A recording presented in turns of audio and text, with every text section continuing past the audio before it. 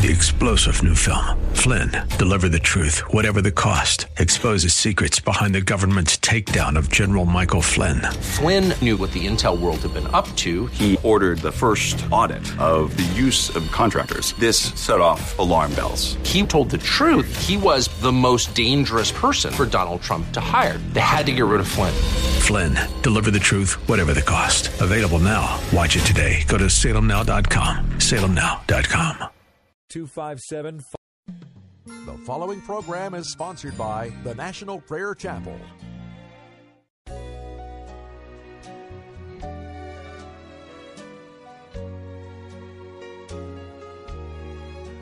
Teach me, Lord, to wait. Teach me, Lord, to wait. Down on my knees, till in your own good time you answer my pleas. Teach me not to rely on what others may do, but to wait in prayer for an answer from you. They that wait upon the Lord shall renew their strength. They shall mount up with wings as eagles. They shall run and not grow weary. They shall walk and not faint. Teach me, Lord, to wait.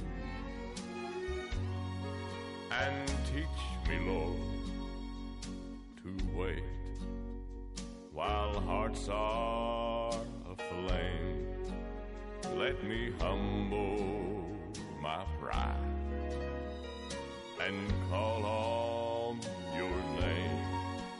Keep my faith renewed, my eyes only on thee, and let me be on this earth what you'd want me to be. They that wait upon the Lord shall renew their strength. They shall mount up with wings as eagles. They shall run and not grow weary. They shall walk and not faint. Teach me, Lord, to wait.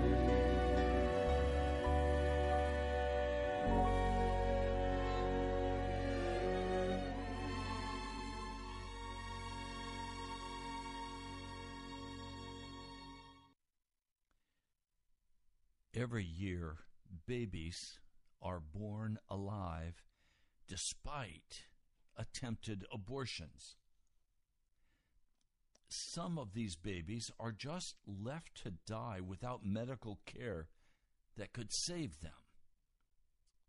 Governor Northam from Virginia has made statements that he would, after a baby is born that was supposed to be aborted, he would leave that baby in a comfortable place. Well, what he's really saying is, I would leave that baby in a comfortable place without any nourishment, without any water, and let that baby die. Now, Dr. Kermit Gosnell was convicted of killing babies born alive after botched abortions. This is barbaric. And Governor Northam is right there standing for infanticide. I'm really proud of my sweetheart. Alexandra went down to Richmond this last Saturday. She made signs, and she stood against infanticide and rape. We have a crisis in Virginia. We have men who have very clearly demonstrated that they are, first of all, racist. Governor Northam is one of those. And secondly, rapist. Mr. Fairfax. I'm very concerned about this, and she was also. So she was there, and it was raining. She was tired. She was interviewed on NBC, was able to make her statement. It's time to stand up for what we believe in. Every baby deserves a chance to live.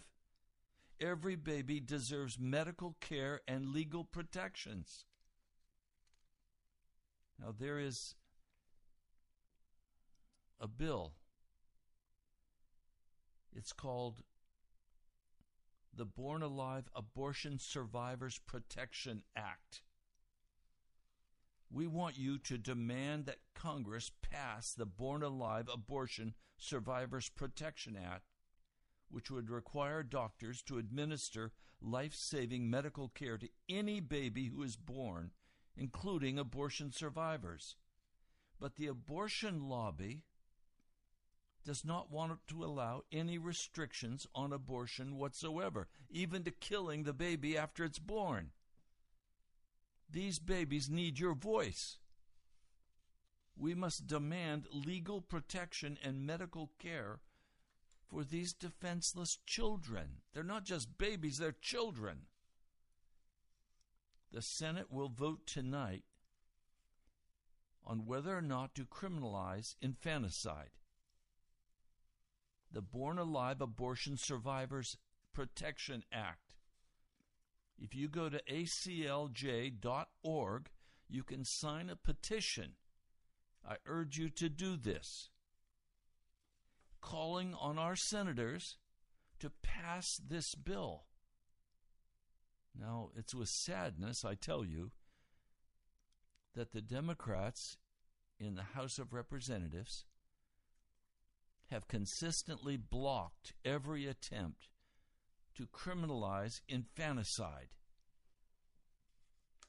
I want you to go to aclj.org and sign the petition. It has to be done so they can present it tonight. Now, if you want to call your senator, Tim Kaine, I'm going to give you the numbers. Tim Kaine's phone number, Senator Kaine, it's area code 202-224-4024. Or if you would like to call Senator Mark Warner, also from Virginia, his number, 202-224-2023. Or if you're in Maryland, Ben Cardin, 202-224-4524. Again, 202-224-4524. Chris Van Hollen, Senator Chris Van Hollen, 202-224-4654. Will you take action on this? I don't usually get into this on the air, but today my heart is deeply stirred. How can we kill our babies? This is incredible. It's infanticide. It's like Hitler. This is happening in America. Infanticide. And our governor in Virginia supports infanticide. And he claims to be a real doctor, pediatrician. I don't call him that. I call him Dr. Gosnell. I hope you can tell this is a very painful and vital issue. Will you take action now? Again, go to aclj.org and you can sign the petition.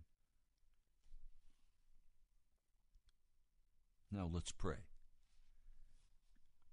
Almighty God, the wickedness of our nation is like a geyser of vile filth filling our country. I ask, Lord, that you would give senators and congressmen the courage to say enough, stop it. Almighty God, I plead that you would shut Planned Parenthood down, that you would bring judgment upon those who would kill innocent children. Oh Lord, enough is enough. Surely your ears have heard the cry of the unborn and of those born, but then are killed, murdered. Lord, have mercy on America and change this now by your grace. I pray in your holy name, a blessing on this radio broadcast today. Please, Jesus, come and move in power. I pray in your holy name, the name of Jesus. Amen. You're listening to Pilgrim's Progress. I'm Ray Greenley from the National Prayer Chapel. I want to speak to you about having faith in God. My heart rests with Jesus. My heart rests in absolute trust that he will bring justice and mercy. I'm going to begin reading for you in the next portion of Mark, which is Mark 11, verse 1. As they approached Jerusalem and came to Bethpage and Bethany at Mount of Olives, Jesus sent two of his disciples, saying to them, "Go to the village ahead of you. Just as you enter it, you will find a colt tied there, which no one has ever ridden. Untie it and bring it here. If anyone asks you, 'Why are you doing this?' tell him the Lord needs it and will send it back here shortly." They went and found a colt outside in the street, tied at a doorway. As they untied it, some people standing there asked, "What are you doing, untying that colt?" They answered as Jesus had told them to, and the people let them go.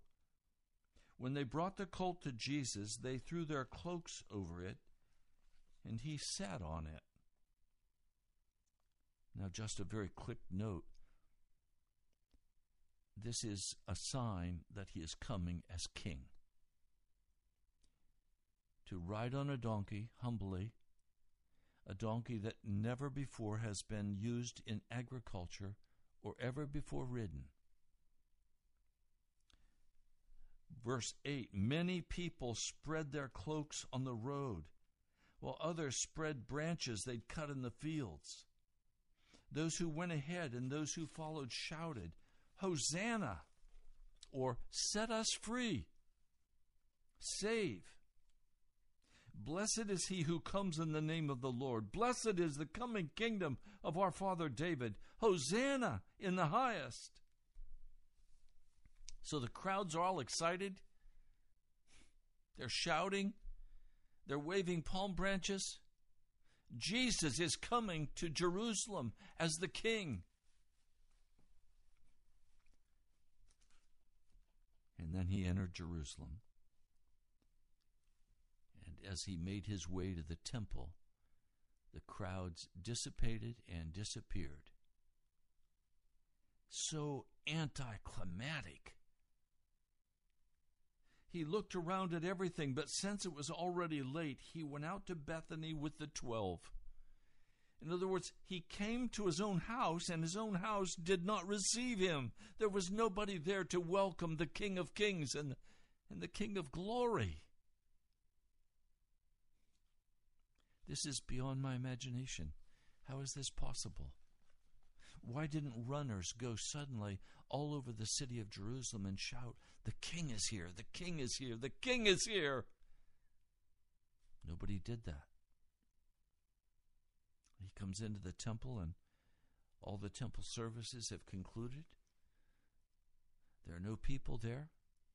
The crowd that was with him on the way in have dissipated, probably in fear of the priests in the temple. Jesus simply walked out, sent the colt back, walked out, went to Bethany where he spent the night. Now, the next day, Jesus came without breakfast. He was hungry. And he saw in the distance a fig tree. This fig tree was covered with leaves. In that day, it says that it was not yet time for the figs. The leaves were early on this tree. The figs came before the leaves. Because there were leaves, he should have been able to find at least one or two figs. But he found nothing. He reached it, he found nothing but leaves. It says because it was not the season for figs. No, it would be another month before the fig season was in full sway and the tree would be full of ripe figs. But this fig tree in a month was going to have no figs because it had not put on any figs. It was empty. And he says to the tree, "May no one ever eat fruit from you again." His disciples heard him say this. It must have sounded strange to their ears. Jesus didn't normally go around cursing trees. But he wants to give a parable. So he reached Jerusalem. Jesus enters the temple area, and his heart, probably out of the righteousness of what he has just done, he has come as King of Kings. He's come as the Lord. And no one noticed him. Everyone turned aside. He was not received by his own. John, the Gospel of John in the 1st chapter tells us he came to his own and they did not recognize him. They did not receive him. But what does Jesus see? He sees the hustle and bustle. He sees everybody chatting and talking and laughing and playing. He sees an area where the money tables are all set up, and he sees them selling pigeons or doves for sacrifices. He sees a place where they can buy cattle for their sacrifices. People have come in from all over the country. And instead of driving their cattle or their sheep, whatever they bring on the hoof, they sold them and they brought the money, and now they want to buy in the temple what they'll use for their sacrifice. It had become a house of merchandising, a house of money making. The zeal of the Lord filled his heart, and he, in a righteous rage, began to flip over the tables of the money changers. Have you ever heard coins drop on a stone floor or a cement floor, a marble floor? Oh, the sound is loud, and everybody hears it, and they all look. Then he goes to the table where they're selling doves. He opens the dove cage. He lets them fly free. He turns over all the tables. In another place it says he made a whip out of cords, and he drove the cattle, the sheep, the goats, he drove them out. He cleaned out his house. He wouldn't let anyone carry merchandise through the house of God. He said, no, this is not a place of business. Is it not written, he said, my house will be called a house of prayer for all nations, but you've made it a den of robbers. And the chief priests and the teachers of the law heard this. They wanted to kill him, but they were afraid of him because The whole crowd was amazed at his teaching. Now, let's talk about this a minute. What happens when you go to church? Is your church filled with the sound of prayer and praise as you enter? Or is everybody tuning up the orchestra, running around, setting up chairs, or doing whatever they think they need to do to get ready, passing out programs? We're going to go through this little ritual together.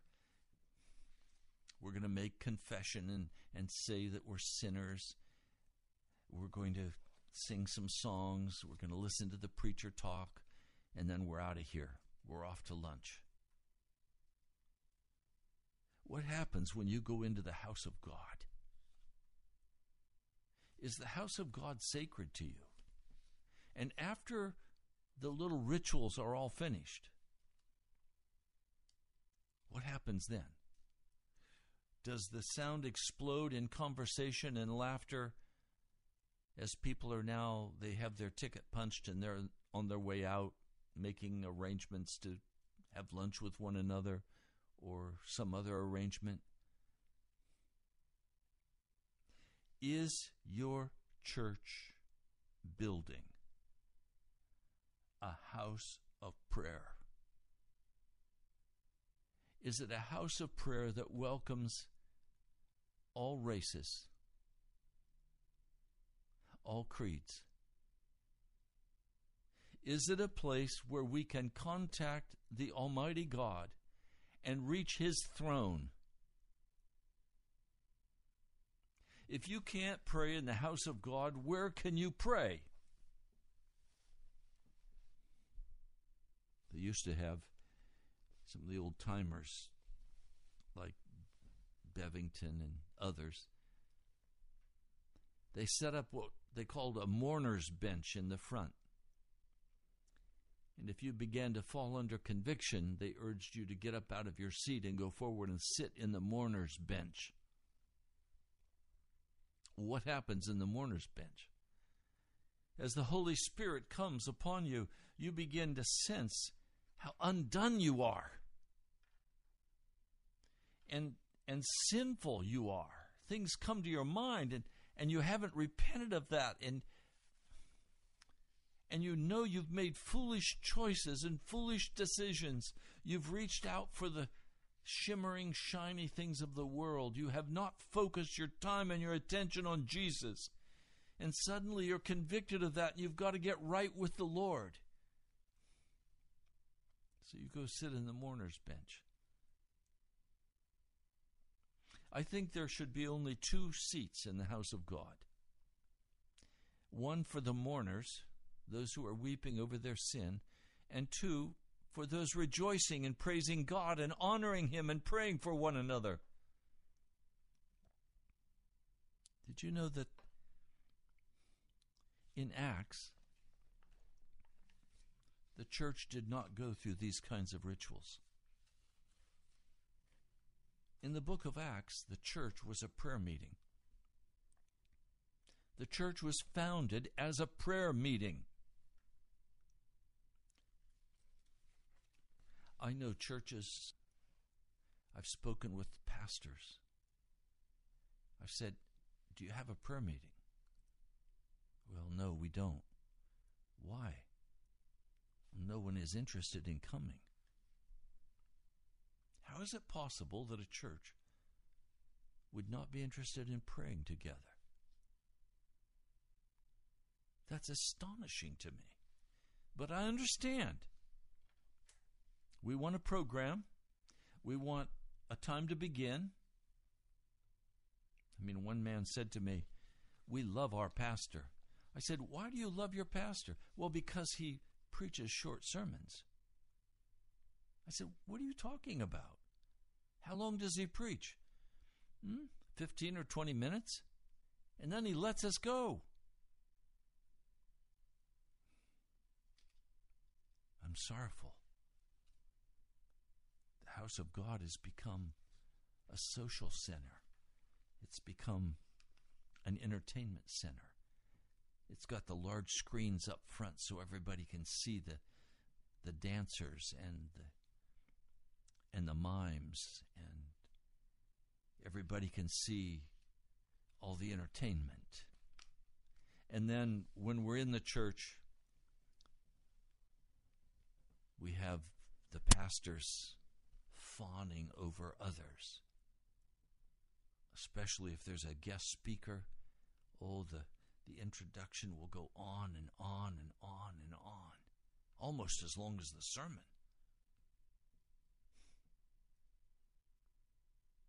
It's strange what's happening in our church in America.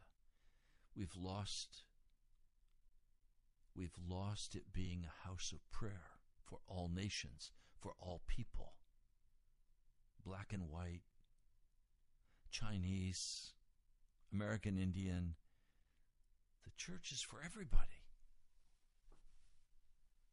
If you go into a church in Washington, D.C., and the whole church is black, if the whole church is white, if the whole church is Chinese, they've missed it. There should be people from every race and every nation that gather in the house of God. Racial prejudice is sin. Can I say that again? Every form of racial prejudice, whether on the part of black, Chinese, white, every form of racism is sin before God. And it will block the power and presence of the Holy Spirit from your life. The killing of babies is sin. Infanticide is sin. We've got to call these things by what they are. Making the house of God into a place of entertainment is sin. The pastor standing up in front of the congregation and telling jokes is sin. It's wrong. It's wicked. If you're in that kind of church, run. Get out of there. Flee. If your church is a social church and no prayer, get out of there. You're in a place of death, not life.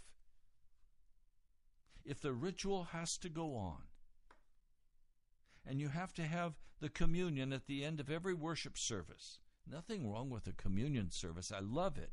But it has become an empty ritual in the American church in many quarters. I would not be a part of a church like that. Jesus said, "My house will be called a house of prayer." He doesn't even say, "My house will be called a house of preaching or a house of teaching." Now, it's important. Preaching, faith comes by hearing the word. But that's not the central focus of the church. The central focus of the church is prayer. Now, how many times I've been in church, I've invited people to pray, and it's as though everyone has a hand over their mouth. They don't pray. Now that's beginning to break at the National Prayer Chapel. People are opening up their hearts and their mouths, and they're beginning to pray earnestly. Not earnestly enough. We're not there yet. But of all things, the National Prayer Chapel should be known for prayer, for supplication, for earnest crying out to God, for repentance and humility. Some people have the attitude, "Oh, I can take it or leave it." People have come to the National Prayer Chapel and they've left and they've said, "I enjoyed the fellowship." What? I don't go to church first and foremost for fellowship. I go first and foremost to pray. that things will change in our culture, that things will change in my brothers and sisters, that things will change in me. You can actually go to church and have a little silent prayer spoken, and that be the only prayer you offer. That seems incredible to me. You can go to church and no one prays for you, and you pray for no one. What? What is prayer? Prayer is the opening of the heart to God as to a friend. Prayer is opening the heart to the King of Kings and the Lord of Lords, who in majesty rules the earth and all of the universe. Prayer is coming in and admitting that I am undone, that I don't know how to get through this, that I don't have an answer, and I need an answer. Prayer is getting on your face before God and getting really honest and confessing your sin one by one. Prayer is when you come into the house of God and you say, I'm not going to leave here until I'm changed. I'm going to stay here till I'm changed. I have to be changed. I have to be made like Jesus.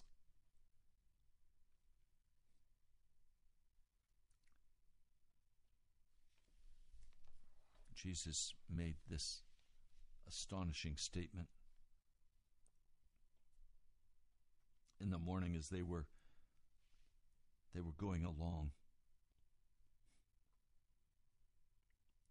They saw the fig tree, and it was withered from the roots up. Every part of it was dead.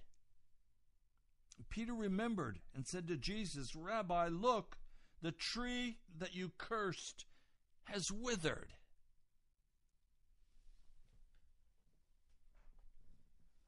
Well, my question to you today is, have you withered?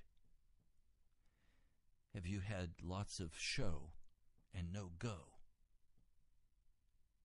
Have you been one of those who goes to church and leaves and you're the same as when you arrived? Or have you humbled your heart before God? Has there been a change in your heart and in your life? And in context now, this is what Jesus says. This is Mark, the 11th chapter, verse 22. Have faith in God. Jesus answered, have faith in God. I've spent many hours and days praying the prayer of Mark 11:22 through 25. I've prayed it aloud. I've cried over it. I've wept over it. But the very heart of it, have faith in God. What do I mean? Well, if you go to Hebrews, the 11th chapter, let me read it for you. Hebrews, the 11th chapter. Now, faith is being sure of what we hope for and certain of what we do not see. There's something missing here. Faith is based on belief in God. It is based on a certainty that God is who He says He is. And this belief is sustained by the Word of God. The promise is there. And it is an act. Faith is an act. So when it says, have faith in God, you have to read this as it actually is. Have action in God. Do something in God. Well, what does he want us to do? Jesus answers, I tell you the truth. If anyone says to this mountain, go throw yourself into the sea, and does not doubt in his heart, but believes that what he says will happen, it will be done for him. So have action in God. What kind of action? Say to that mountain that's sitting on your head, that's crushing you, go throw yourself into the sea, and do not doubt in your heart, but believe that what you say will happen. It will be done for you. You won't do it. It will be done for you. I pray this scripture every day, crying out to God. I was up this morning crying out to God over this scripture. And of particular concern to me is that it's almost impossible to pray when you do not have the Pentecost baptism of the Holy Spirit. That baptism quickens you in a way that nothing else will, so that you can pray. But for those of us who have simply been anointed by the Holy Spirit, but not in the power of Pentecost, every single thing possible will rise up and say, don't waste your time. Go do something about it yourself, because God's not going to do anything. But Jesus said, have action in God. Have confidence in God. Have an assurance that the action you're taking in placing your trust in God will be answered. He said, I tell you the truth. He always says that before something of vital importance. I tell you the truth. If anyone says to this mountain, now it does not say, I tell you the truth. If anyone says to this mountain, I have created, go throw yourself into the sea. Sometimes the mountains are things that I have created by my actions, but other times the mountains are things that other people have done to me. Sometimes the mountains are things that the devil has brought against me. But whatever it is that is absolutely crushing your heart. I spoke with one dear person this morning. His heart was crushed. He can't bear the burden. It's like a mountain crushing him. I want to pray for that brother right now. Lord Jesus, you know where my dear brother stands today and the crushing weight that is upon him, that is literally taking his life. Every conflict, every physical disability, every attack and accusation of Satan against him. Lord, I just stand by faith now that the mountain is cast into the depths of the sea, that you will remove it from him right now. While I'm praying, would you restore his strength? Would you renew his strength? Will you pour great confidence and courage into his heart? Will you give him an absolute certainty that he is loved by you, that he is cherished by you? Lord, he walks in obedience to you, but he is being utterly destroyed physically, emotionally, by the burden that is upon his head. I'm asking, Lord, with faith in you, I am taking the action you have commanded, Jesus. And I am asking that this mountain would be removed from him, that he could breathe, that he could take deep breaths, that you would blow upon him, Jesus, that you would baptize him in your Holy Spirit, that you would release him from every physical ailment right now in the name of Jesus. Lord, not tomorrow. Right now. As I'm praying right now. And Lord, I'm just sensing in the Holy Spirit that there are others who say that prayer, please, Pastor, pray it for me. Lord, I pray it for every man and every woman who is being crushed by their circumstances, who are being destroyed with physical ailment.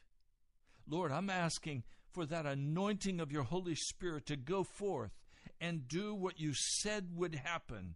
You say, go throw yourself into the sea, does not doubt in his heart, but believes that what he says will happen, it will be done for him. I'm asking, Lord, would you do this for me right now? Would you move through the Holy Spirit right now for every person who is hurting, who is struggling, who has been faithfully following you, Jesus?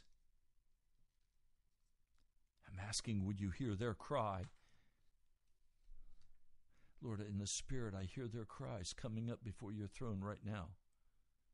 I'm asking for their release, Jesus. Some are so depressed and so discouraged.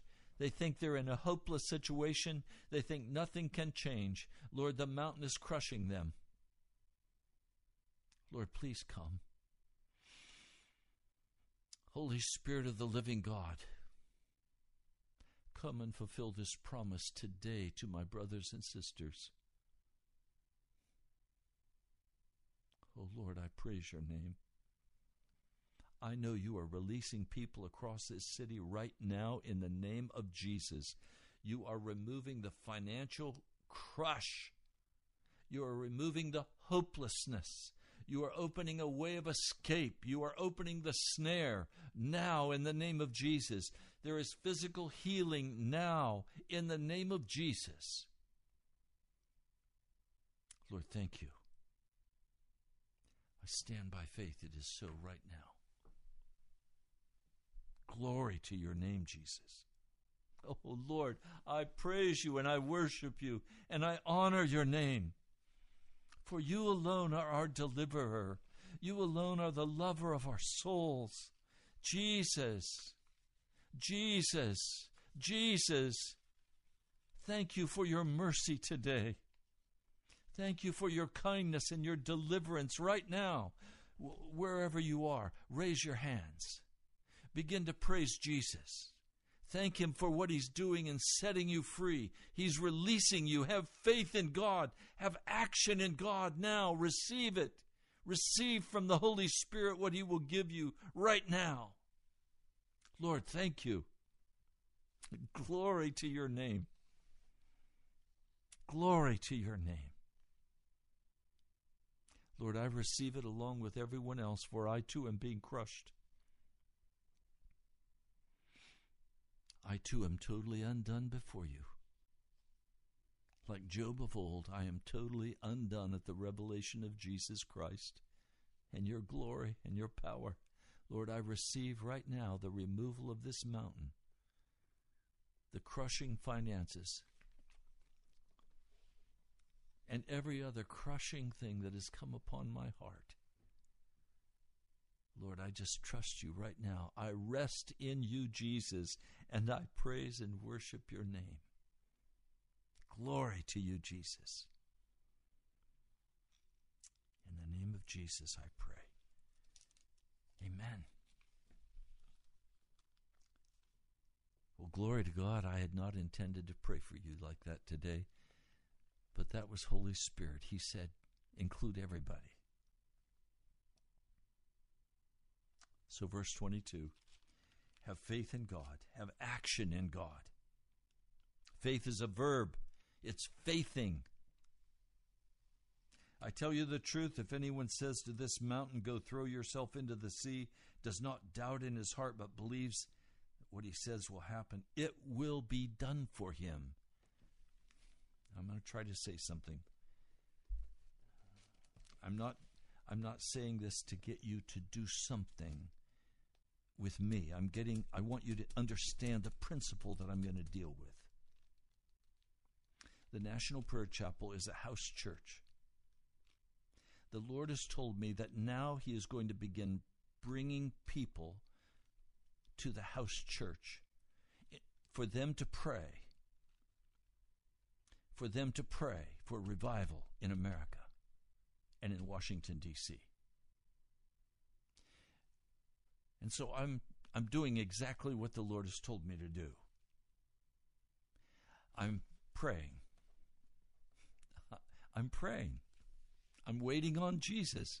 He said He would remove the mountain if I commanded it to be removed. And then it's supposed to be done for me. It's not something I go out and hype. It's something He does for me. He will move. He is moving in the hearts of men and women to bring them to this house church where we can lay aside all of our institutional religion and just seek the face of Jesus. And people drive from Frederick, Maryland, Germantown. They come from all over. You can come too. From 10 to 12 every Sunday. It's an intense time. Why am I telling you this? Because I want you to know that it's not something I'm going to do. Jesus said, rest in me, Ray. He will do it. It's not pray and then go make it happen. It's pray, stand by faith, and it will be done outside of me. Therefore, I tell you, whatever you ask for in prayer, believe that you have received it, and it will be yours.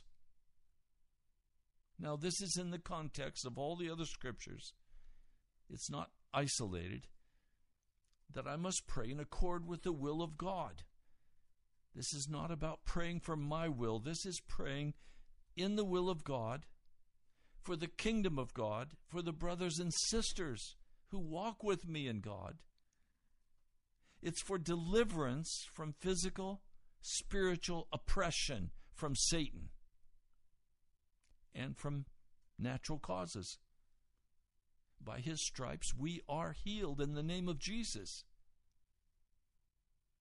And then verse 25, and when you stand praying, if you hold anything against anyone, forgive him, so that your Father in heaven may forgive you your sins. A pastor went to visit a man he didn't like who was in his church. He was a troublemaker, always the opposition. He was down in bed, expected to be there for weeks. Finally, out of a guilty conscience, this pastor went. And he visited this man. And this man said, I just keep thinking about this passage in James about praying for one another, confessing our sins to one another, anointing with oil, and that would be healed. I need that healing. Pastor said, I'll pray about it. I'll come back. So he went home and he got some oil. And the next day he went back. And it says, if you hold anything against anyone, forgive him, so your Father in heaven may forgive you your sins. He said, brother, I have to start. This pastor did. I have to start before I pray for you. And I have to confess to you I don't like you. And that's sin on my part. And the man said, well, pastor, I have to confess to you I don't like you either. And then they prayed. And the next day, nothing seemed to happen as he anointed him with oil and prayed for him. But the next day, this man was totally well, totally healed. And they became, of course, best friends. They finally got honest.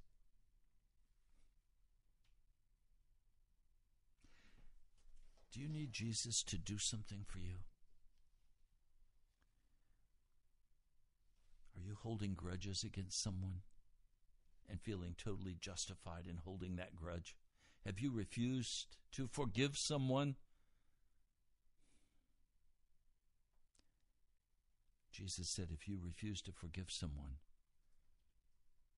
you will not be forgiven for your sin either. And then your prayers will be blocked, and you'll not be able to touch the throne of God. So I've prayed for you today, but many of you have sin in your heart. And my prayer for you is not effective because you are not walking forgiven before God. So repent. The simple understanding of Scripture is repent, believe, and receive. Do you have some things you need to repent of? You say, yes, I have faith in God, but you've never put faith in action. Do you have the courage to go repent to that person that you've been so angry with and hurt by? So that God can forgive you for your sin, so that He can answer your prayers? Or are you just going to stop praying? Some of you have just stopped praying. And you go to the entertaining place, and you go through the rituals, and you leave unchanged just like you were when you got there. My brother, my sister, I have spoken the word of God to you. I hope you have allowed it to settle deeply in your heart. Have faith in God. Have action in God. Confess your sins. Forgive others. Command that mountain to be removed in the name of Jesus Christ. And watch as God brings deliverance to you. Not something you do, something He does. Very simple. Repent, believe, and receive. Well, that's all the time we have for the broadcast today. I pray it's been helpful to you. I'd love to hear from you. We're at the end of the month, and frankly, we're facing a great shortfall. We need your help financially. Write to me at the National Prayer Chapel, Post Office Box 2346, Woodbridge, Virginia, 22195. That's the National Prayer Chapel, Post Office Box 2346, Woodbridge, Virginia, 22195. You can also contact us by going to the webpage, nationalprayerchapel.com. You can give online, and I thank you for the dear brother who just sent $20. Another one just sent $10. Thank you. God bless you all. We love you. I'll talk to you soon. To Him who is able to keep you from falling and to present you blameless before the presence of His glory with great joy, with great joy. Now unto Him who is able to keep you from falling and to present you blameless before the presence of His glory with great joy, with great joy. To the only God, our Savior. 3-star General Michael J. Flynn, head of the Pentagon Intelligence Agency, knew all the government's dirty secrets. He was one of the most respected generals in the military. Flynn knew what the intel world had been up to. He understood its funding. He ordered the first audit of the use of contractors. This set off alarm bells. The explosive new documentary, Flynn, Deliver the Truth, Whatever the Cost, uncovers the facts behind this scandal. Flynn told the truth. He was the most dangerous person for Donald Trump to hire. I find out the worst enemy that I'm going to face in my life is right here in America. They took my assessment and they wanted me to change it. And I was like, I'm not changing it. They had to get rid of Flynn. With in-depth interviews, archival footage, and never-before-seen personal records of the man behind the headlines. I just felt like I was drowning. Flynn, Deliver the Truth, Whatever the Cost. Available now. Watch it today. Go to salemnow.com. salemnow.com.